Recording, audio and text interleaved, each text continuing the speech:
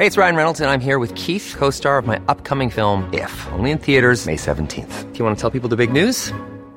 All right, I'll do it. Sign up now and you'll get unlimited for $15 a month and 6 months of Paramount Plus Essential Plan on us. MintMobile.com/switch. Upfront payment of $45 equivalent to $15 per month. Unlimited over 40 gigabytes per month. Face lower speeds. Videos at 480p. Active Mint customers by 531.24 get 6 months of Paramount Plus Essential Plan. Auto renews after 6 months. Offer ends May 31st, 2024. Separate Paramount Plus registration required. Terms and conditions apply if rated PG. There's never been a faster or easier way to start your weight loss journey than with PlushCare. PlushCare accepts most insurance plans and gives you online access to board-certified physicians who can prescribe FDA-approved weight loss medications like Wegovy and Zepbound for those who qualify. Take charge of your health and speak with a board-certified physician about a weight loss plan that's right for you. Get started today at plushcare.com/weight loss. That's plushcare.com/weight loss. plushcare.com/weight loss.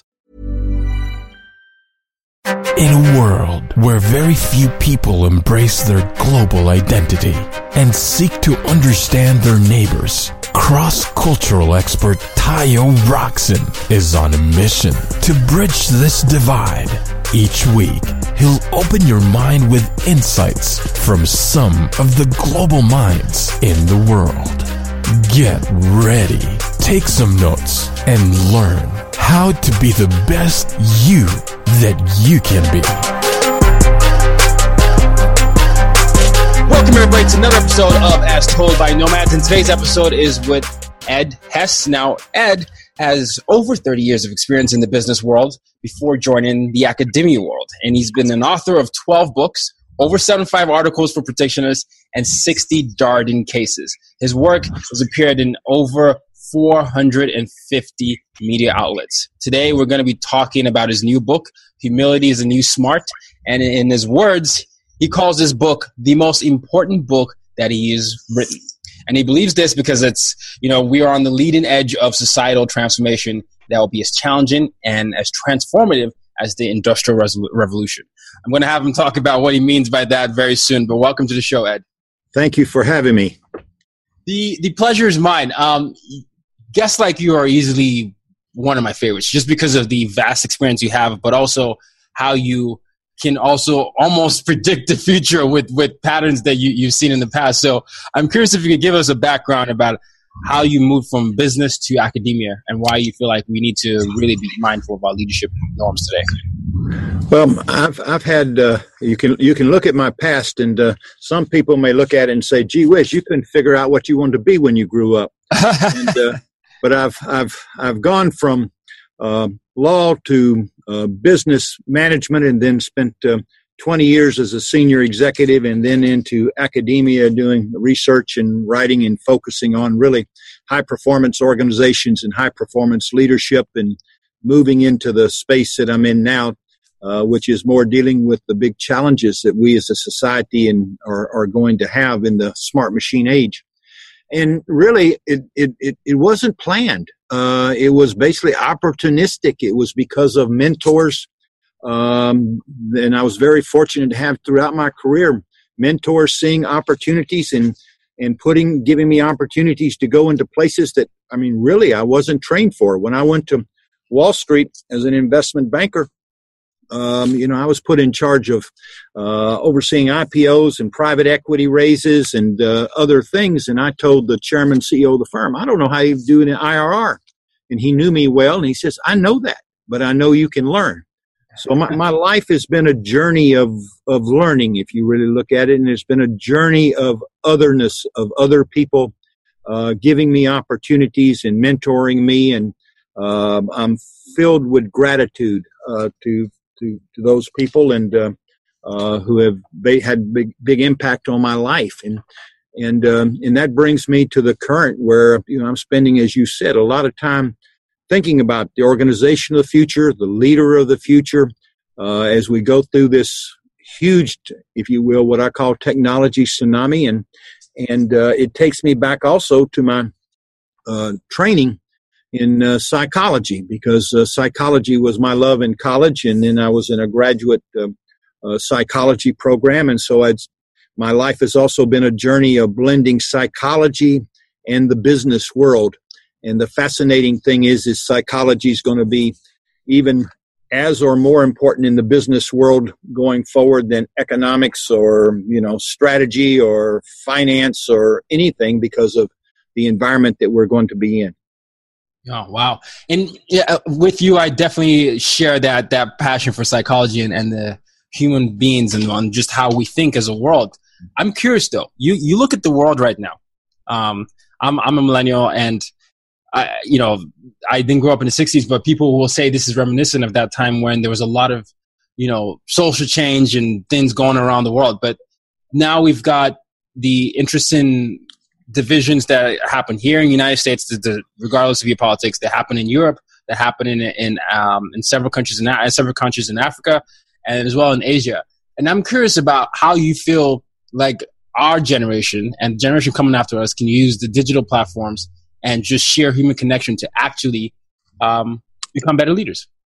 Well, I think the digital platforms can exactly do what you're saying. You can basically share and become better leaders.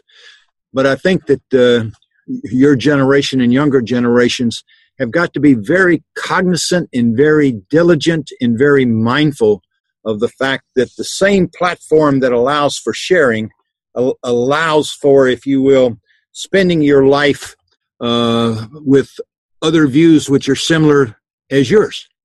And I think that's the downside of the platform. The platform can be mechanistic and limiting if one doesn't really understand that I need to be following or viewing or connecting with people different than myself in order to understand different views. And it can be on issues that involve the business world where that's necessary in order to think critically. That's necessary in order to create innovation. That's necessary in order to stress test one's thinking. Because as you know, a student of psychology, we're suboptimal thinkers, listeners, and collaborators because of our natural reflexive ways of being, which is basically we're confirmation-seeking beings and emotionally defensive, protective, ego-protective beings. So the technology has huge potential, but technology can also, if people use it for the purpose of finding confirmation and only connecting with people who are like themselves and believe like themselves, and then if technology is not managed well, it can create the false assumption that many people are like me when there may not be that many people, or put it that way, but somebody may think in a political sense that we're in the majority because everything I read says this. Well, you're only reading a small section because the technology is showing you what you want to read. And so I'm very optimistic about the millennial generation because the millennial generation's focus on purpose and meaning. Because I think purpose and meaning are going to be mission critical in figuring out the challenges that are coming in the next few decades. And those challenges are much bigger than just the business world. The technology is going to basically not only transform how we work, it's going to transform how we live, and it's going to require transformation of educational systems, governance systems. Clearly, what's going on in the environmental system, there's going to be major changes that are going to have to be made, and the era that the older generations are leaving to the millennials has the potential of being more disruptive for the global society than the Industrial Revolution was disruptive for England hundreds of years ago. Oh, wow. Can you dive into that more? Because something I got from your book, which I really love, by the way, it's well written. It's the idea that you're saying we human beings need to excel at doing those things that technology wouldn't be able to do well. Right. The higher order, critical thinking, creativity, innovation, emotional engagement. So I would just love you to dive into that and that juxtaposition you bring up with the Industrial Revolution and today. Yeah. Well, humans are going to be employed if they can do what the technology can't do. And the Industrial Revolution, looking back on it compared to what we face today, is pretty simple, all right? The Industrial Revolution was machines and taking over muscle power and horsepower.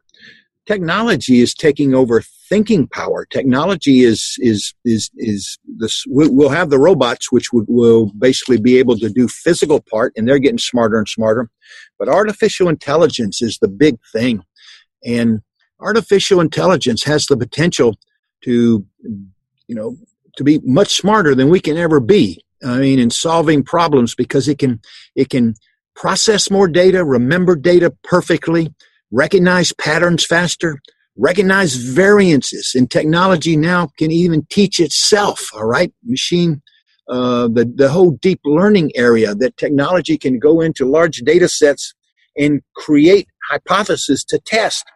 And it's in the innovative arc of artificial intelligence, according to the best scientists out there. I mean, we're going to be looking in, I don't know, the next decade at artificial emotional intelligence. There are very bright artificial intelligence researchers who have been very successful and that are world renowned, who truly believe they can basically replicate creativity. And so what we're looking at is an era where humans are going to have to really specialize into what is uniquely human, understanding that space is likely going to narrow, so we're going to continually have to be honing our skills and, in effect, continuously learning and updating our personal operating system so that we can continually evolve to work with the technology. The challenge about the Industrial Revolution is that that's going to be extremely disruptive to society because, as you know, the best research out there is from Oxford University.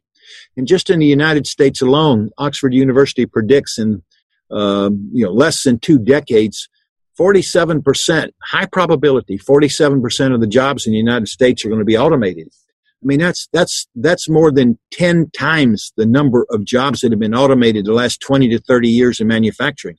Yeah. And this is a global thing. The number in India is 69% of the jobs, high probability of being automated. China, 77% of the jobs. So it's going to be a global situation that has the potential of exacerbating income inequality, exacerbating or making even more unusual upward social mobility. And then it raises the big human challenges is how are people going to meet the daily needs of life, and how do people find meaning in human dignity in a world where work is limited? And that is the societal challenge in the governments in Europe, in Canada, Australia, New Zealand, and China are talking about this and working on it and doing contingency plans. And we're not even having a serious conversation in the United States about it because, recently, as you know, our Secretary of Treasury said that artificial intelligence is 50 to 100 years away. Well, no, artificial intelligence is here today.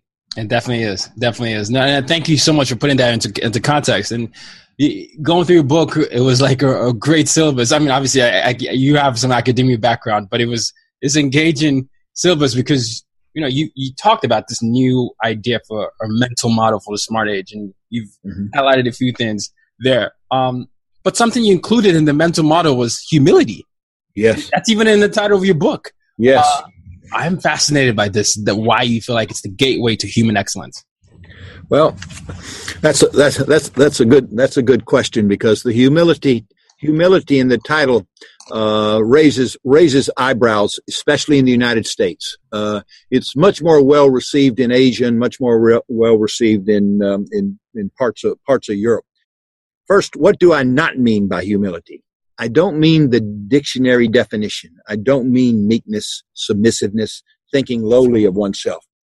We use humility in the psychological construct, having an accurate view of one's strengths and weaknesses, being able to acknowledge one's mistakes and what one does not know. In the smart machine age, humans need to excel at being good at not knowing. That's completely different than all the way most of us were raised and where we were rewarded for knowing more than other people. That's completely different than the knowledge economy. What's coming is the good at not knowing economy, the ability to continually learn and innovate and create. And the continuing with the definition we use of humility, being open to new ideas, contradictory information, and and tamping down the ego. As you look at the world, the challenges that's going to come with the smart machine age, of all the advanced economies in the world, we're going to have the biggest challenge because of our country culture of extreme individualism and survival of the fittest. We have the most, we're on the, if you will, edge, if you will, in both of those philosophies. And we've created a big me culture. Okay. It's all about competition. Well, going forward, it's going to be about collaboration. Going forward, it's going to be the big we, because none of us are going to succeed at the type of skills that the technology can't do by ourselves. The psychology and the science is clear. We're suboptimal thinkers. We're suboptimal collaborators because of the way we're naturally reflexive, confirmation biased thinkers and emotionally defensive, protective, ego protective thinkers. And so we've got to tamp down that ego. We got to tamp down the emphasis on the self. And that's why I believe humility is the gateway, because, if you think about it, innovation, what's necessary for innovation? Empathy, putting yourself in the customer's shoes, being able to, and if you're full of yourself, it's hard to be empathetic. If you think about what's necessary for critical thinking, testing ideas, listening to different opinions, listening to opinions that disagree with you, what's necessary to hear that? Being open-minded. If you are so convinced you are right, you are closed-minded. If you're so convinced you're right because your ego is tied up in what you believe. And what we have to do is divorce and separate our ego from not our values, from our ideas and our beliefs. So we're more open to stress testing them. So we're more open to learning. So we're more open to admit our ignorance, the magnitude of our ignorance as to how much we don't know. So humility, that's why I believe humility is sort of it's where you start.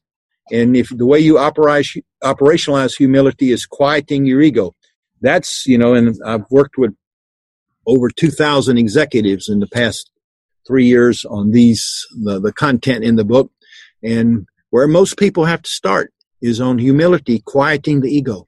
And then the second thing people have to learn is how to truly listen. Most of us listen to confirm, not to learn. Yeah. My gosh. That's powerful. Most of us listen to confirm, not to learn.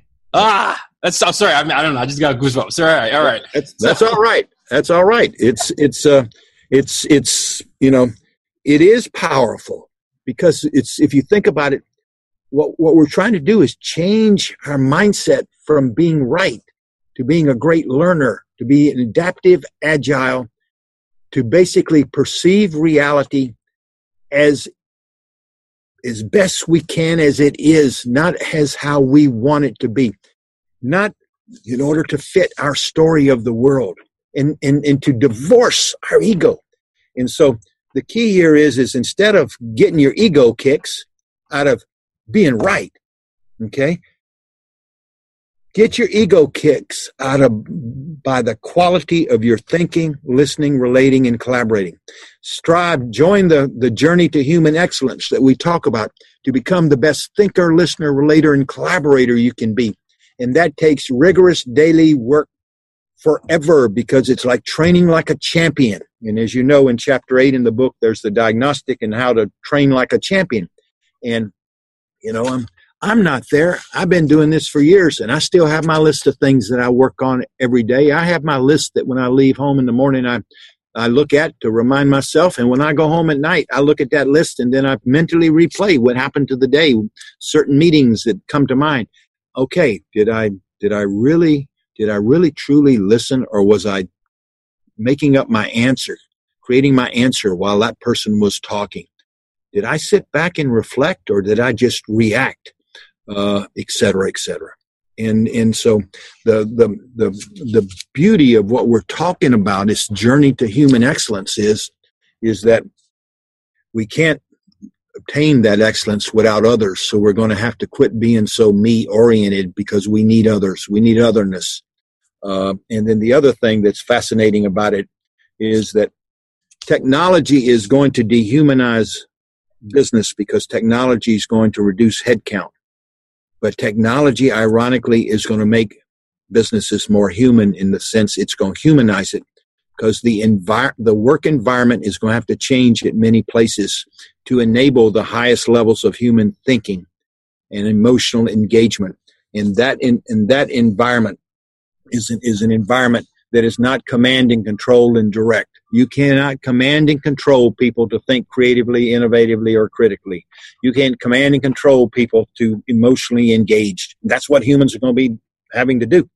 But you can create an environment that's based on psychology, 3 psychological principles that enables the highest level that's possible.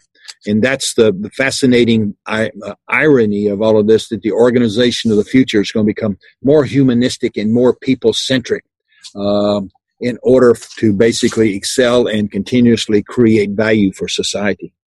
Wow. So you're saying even though technology can dehumanize us, for us to maximize and leverage technology the best way, we have to be more human. Yes, sir. Bingo. Oh man, that paradoxical nature of that. That's so fascinating. And I even see this sometimes when you look at the message boards today. You see people are quick to call people names that they're not in front of. You know, you can go after people's families, and then you go and click on their bio, and family man, Christian, devout pastor, family of father of 3, and you're like, wait, what? How? This is not what you normally preach. So why would you feel like you need to go there? And this happens sometimes with athletes or entertainers. Maybe we take that, but I'm always thinking that you must not have seen that person as a human for you to easily type that type of thing, because I don't think you say that in front of them if you're staring at them. So yeah, and the work that you do is so important. Diversity is going to be so important. You know, it is important now. It's going to be mission critical that everybody adopt I'll call it a philosophy of otherness and openness to different views and different backgrounds, because if you go back to the science, we all have our stories of the world that were created based on how we were raised, where we were going to raised, who we were in contact with. And if you think about it, our stories are so narrow in the sense that there's a great big world out there, a lot of different ways of approaching problems, different religions, different backgrounds, and how people have learned to cope with life. And if you view it that we all are on a journey of trying to make meaning out of the time that we're here, and if you view it that we're all, it was interesting. My wife is a great love of my life, but also a great friend and a great mentor. She's trained as a scientist and very, very, very smart, much smarter than me. And we were talking one time, and I was asking her questions, and she says, what do you think? What do you think that I did wrong in this situation? And I said, well, did you consider this, and this? And she says, yeah. She says, sometimes it's tough, isn't it? Just being, not that smart and struggling to make, to do good in the world. I says, yeah, it is. And, but I mean, that coming to that concept that it's hard. This is hard, and we're all nowhere near as good as we think we are, and we can learn from others. And the science is clear that the best thinking comes from collective intelligence. And collective intelligence only doesn't mean the same having 5 Eds, okay? That's not collective intelligence. That's the same intelligence 5 times over. Collective intelligence is having an Ed in 4 different people. Hey, it's Ryan Reynolds, and I'm here with Keith, co-star of my upcoming film, If, only in theaters May 17th. Do you want to tell people the big news?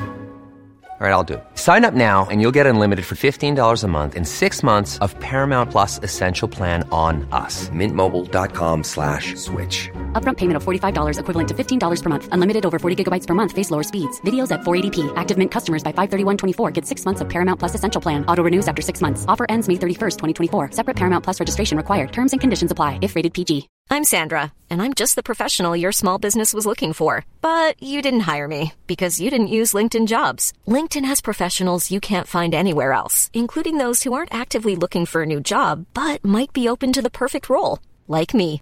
In a given month, over 70% of LinkedIn users don't visit other leading job sites. So if you're not looking on LinkedIn, you'll miss out on great candidates like Sandra. Start hiring professionals like a professional. Post your free job on linkedin.com/people today. And that is so in sitting back and just exploring and going on somebody else's journey to hear why they believe and why they see things differently. It is so liberating.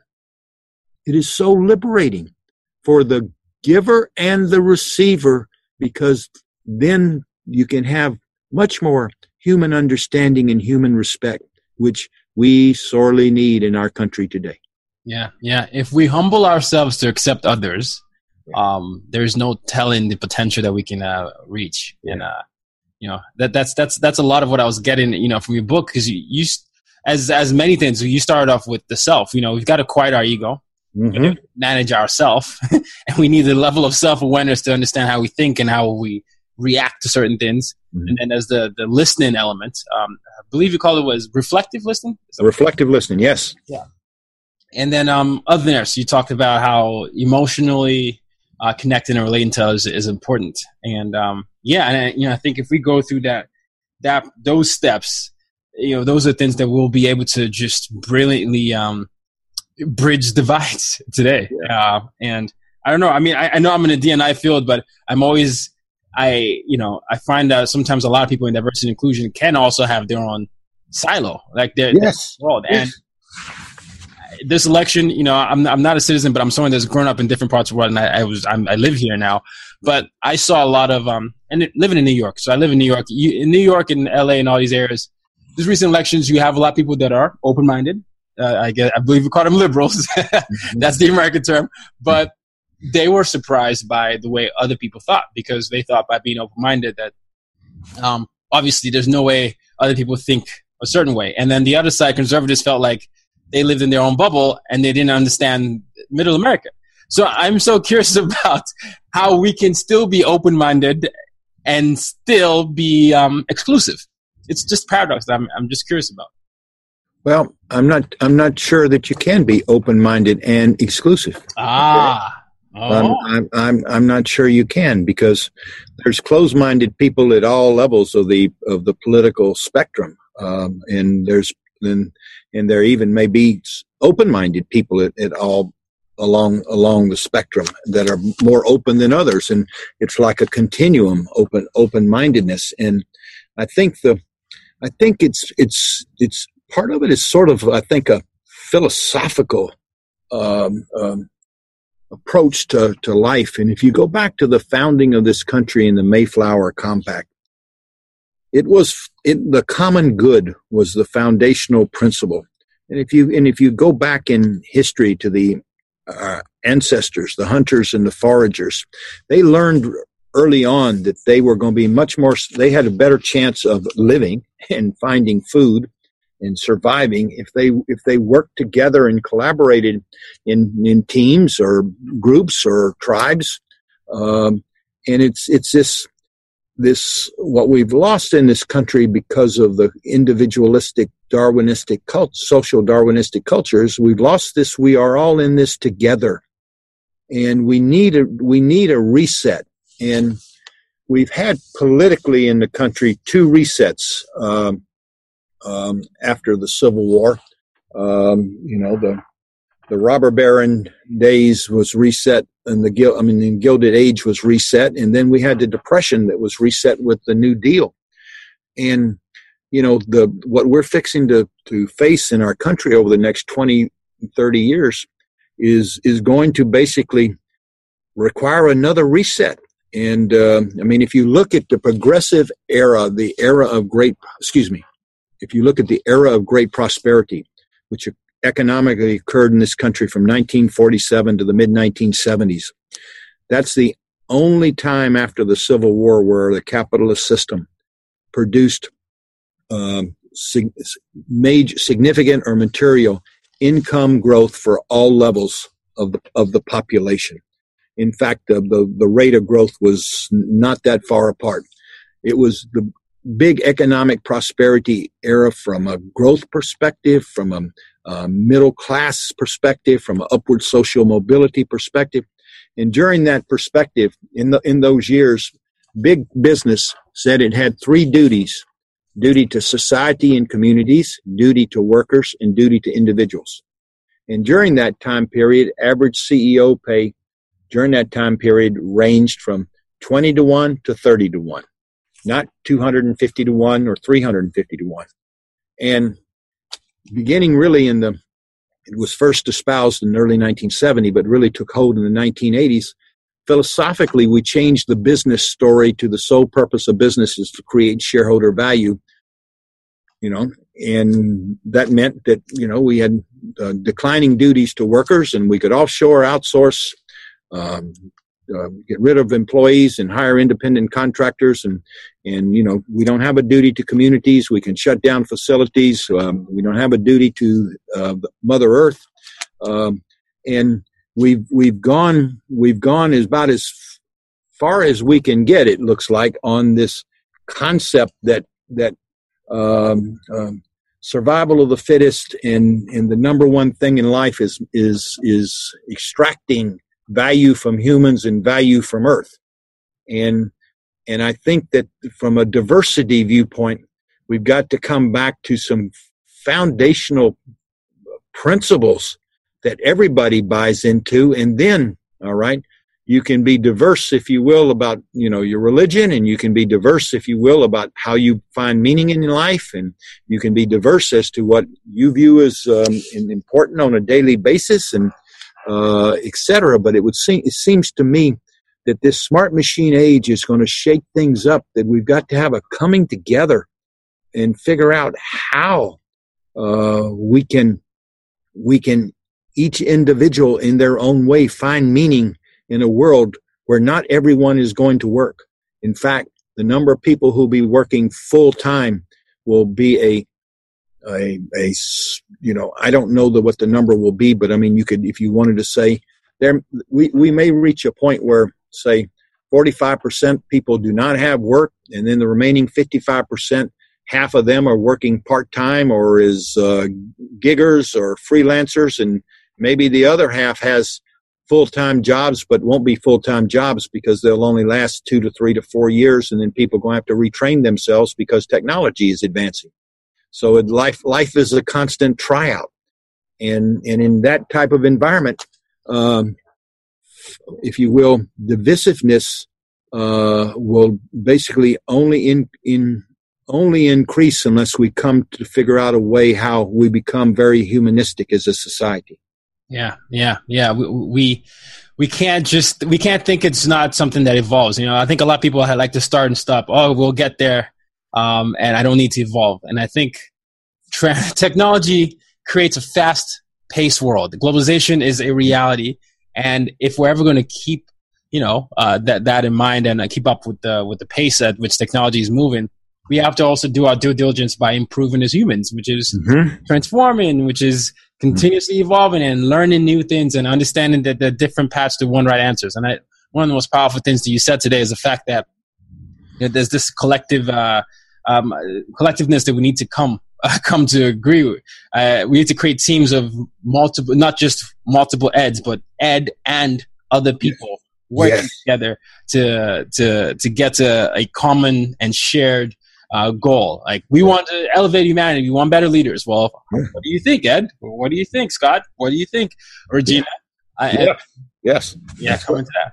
So. Yeah, and it's interesting. I'd be interested in your views. As you said, you're a millennial. Your views of what's coming and your views of the challenge and how you think your generation's going to adapt to it. So it's interesting, right? So my background, by sheer just growing up, I needed to have cultural competency to survive. My first 9 years of my life was spent in military dictatorship in Nigeria.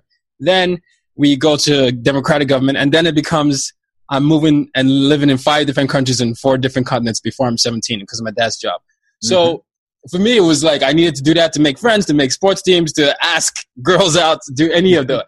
So it's just been something that was so ingrained in me. But it wasn't until I started telling my stories that I started to realize that this is something that really needs to be just extrapolated on a granular level, that a lot of leaders end up getting positions without actually knowing the people that they're leading. So I think what our generation can do, by sheer virtue of our makeup being the most diverse generation ever and one of the most technological advanced generations, is we can learn how to use our tools to connect as opposed to divide. We have, people a lot of times say Facebook is bad, but we could also look at how Facebook can create a bunch of communities around certain organizations.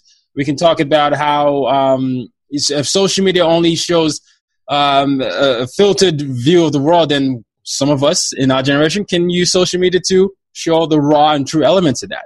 So I think it's up to us to really, like you said, evolve in our thinking, but also use the tools that already exist to connect, and just use that as educational tools. And it's a long way to go, because a lot of what the world likes to do is the easy thing, which is to fear and hate and assign blame.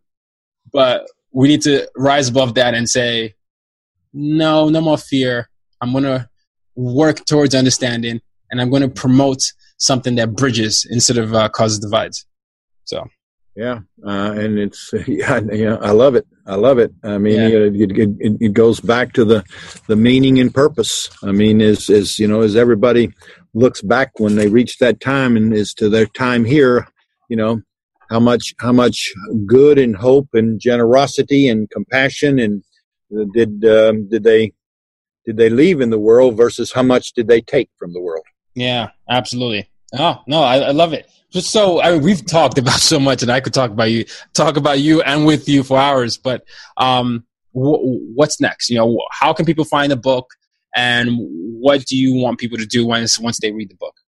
Well, the book's available on all the booksellers. All right, all the booksellers, and it comes in audio, tablet, hardback, and what do I hope that people do with the book? I hope that people first pick up the book with an open mind and a positive attitude, that the purpose of the book is to help people join the journey to human excellence.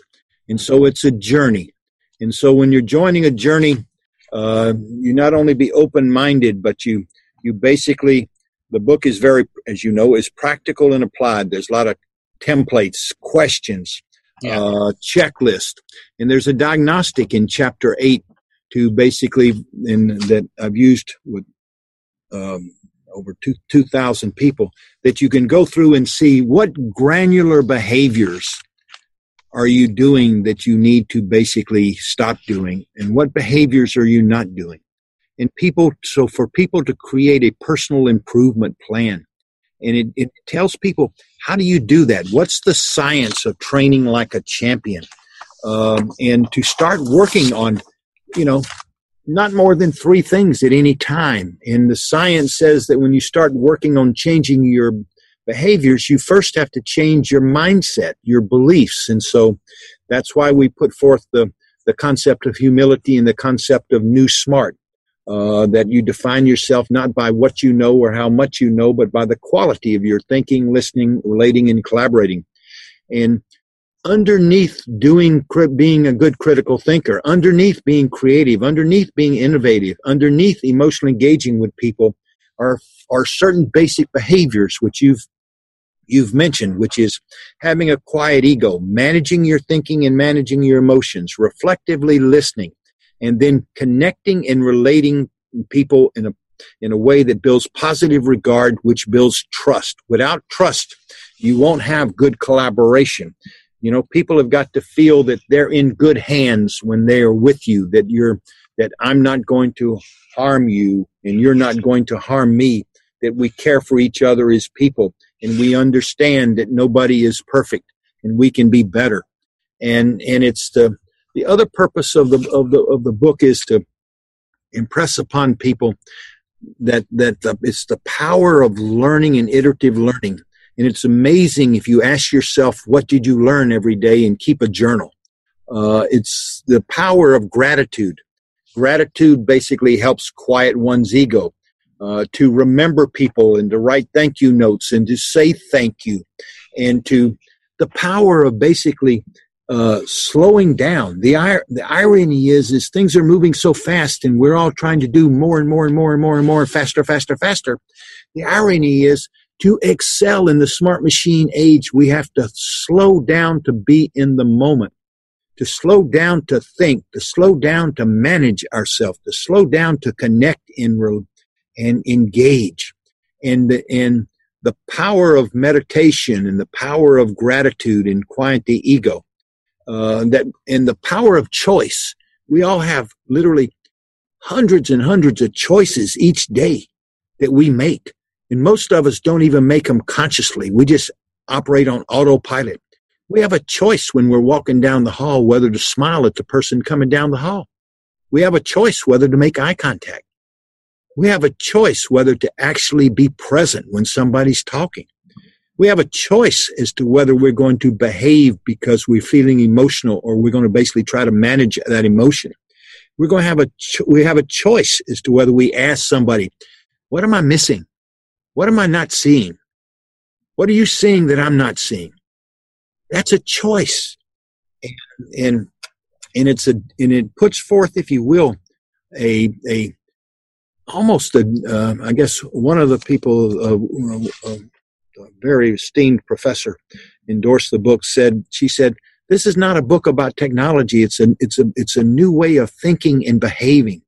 And that's the journey that we're inviting people on to, the journey to become your best self, to be your best self, not just with people you like, but your best self at work, your best self with others, whether you know them or not. And people that have joined the journey, the feedback they have given me is there is great joy in being on the journey and measuring yourself and seeing that you are improving. You are improving. There'll be setbacks. Nobody's perfect. But just acknowledging them and continuing the discipline to self-improve is a joyous journey because other people will notice it. Your relationships will be better with loved ones and with friends, and you'll be easier meeting people. You'll be a better thinker. And that's what I hope with the book, that the book helps people basically become closer and closer to being all they can be. Oh my goodness. No, I love that so much. And no, it's incredible. I mean, it's incredible. It's easily one of my favorite books. I remember when it came in the mail, I went through it, and I just, like I said, I could talk all day, but I can't express enough how important this book is. Please, ladies and gentlemen, whenever you get the chance, make sure you check it out on all places stores are available. And the book is called Humility is the New Smart, Rethinking Human Excellence in the Smart Machine Age. I'll put that in the show notes and make sure we spread the love. But before we leave, Ed, the mission statement of my platform, my podcast, my company is use your difference to make a difference. That's the foundation that I live by. And I like to ask my guests a similar question. How do you use your difference to make a difference? Well, I love what you do, and I applaud you. And you're on a good mission. You're on a good journey. And I think that how I use what I do can be described in a couple of words. I care, and I've been very fortunate in my life, and I want to help other people find their journey, their meaning, their purpose as best I can, not by following me, but by putting out ideas and approaches and ways to learn, okay? Processes, how to learn, how to listen, how to think, that will bring so that everybody can find their way and live a meaningful life as they define it. And so I'm just one of, many of the millions of people that just care about where we're going, care about that everybody's on the journey, and that I came from a very humble background and have lived a very wonderful life because other people cared and helped me and gave me opportunities. And that's what this is all about. Oh, my goodness. Well, thank you so much. That's a beautiful way to wrap up the interview. Ladies and gentlemen, till next week, use your difference to make a difference. You've just been listening to the As Told by Nomads podcast. For more ways to reach out to Tayo and to use your difference to make a difference, head over to www.tayorockson.com.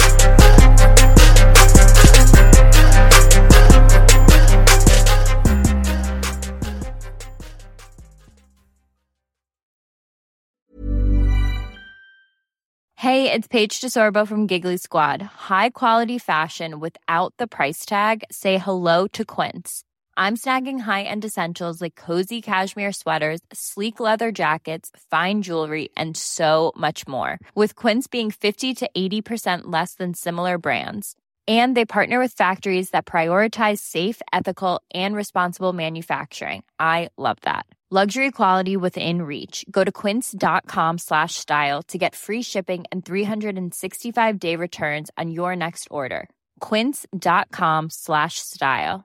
Hey folks, I'm Mark Maron from the WTF podcast, and this episode is brought to you by Kleenex Ultra Soft Tissues, your ally to help tackle your allergy symptoms this season. I love the change of seasons, but nobody loves pollen and all those other things floating in the air that make you sneeze during this nice weather. Kleenex Ultra Soft Tissues are hypoallergenic and allergist approved, so fight back against watery eyes and runny noses without worrying about irritating your skin. For this allergy season, grab Kleenex and face allergies head on.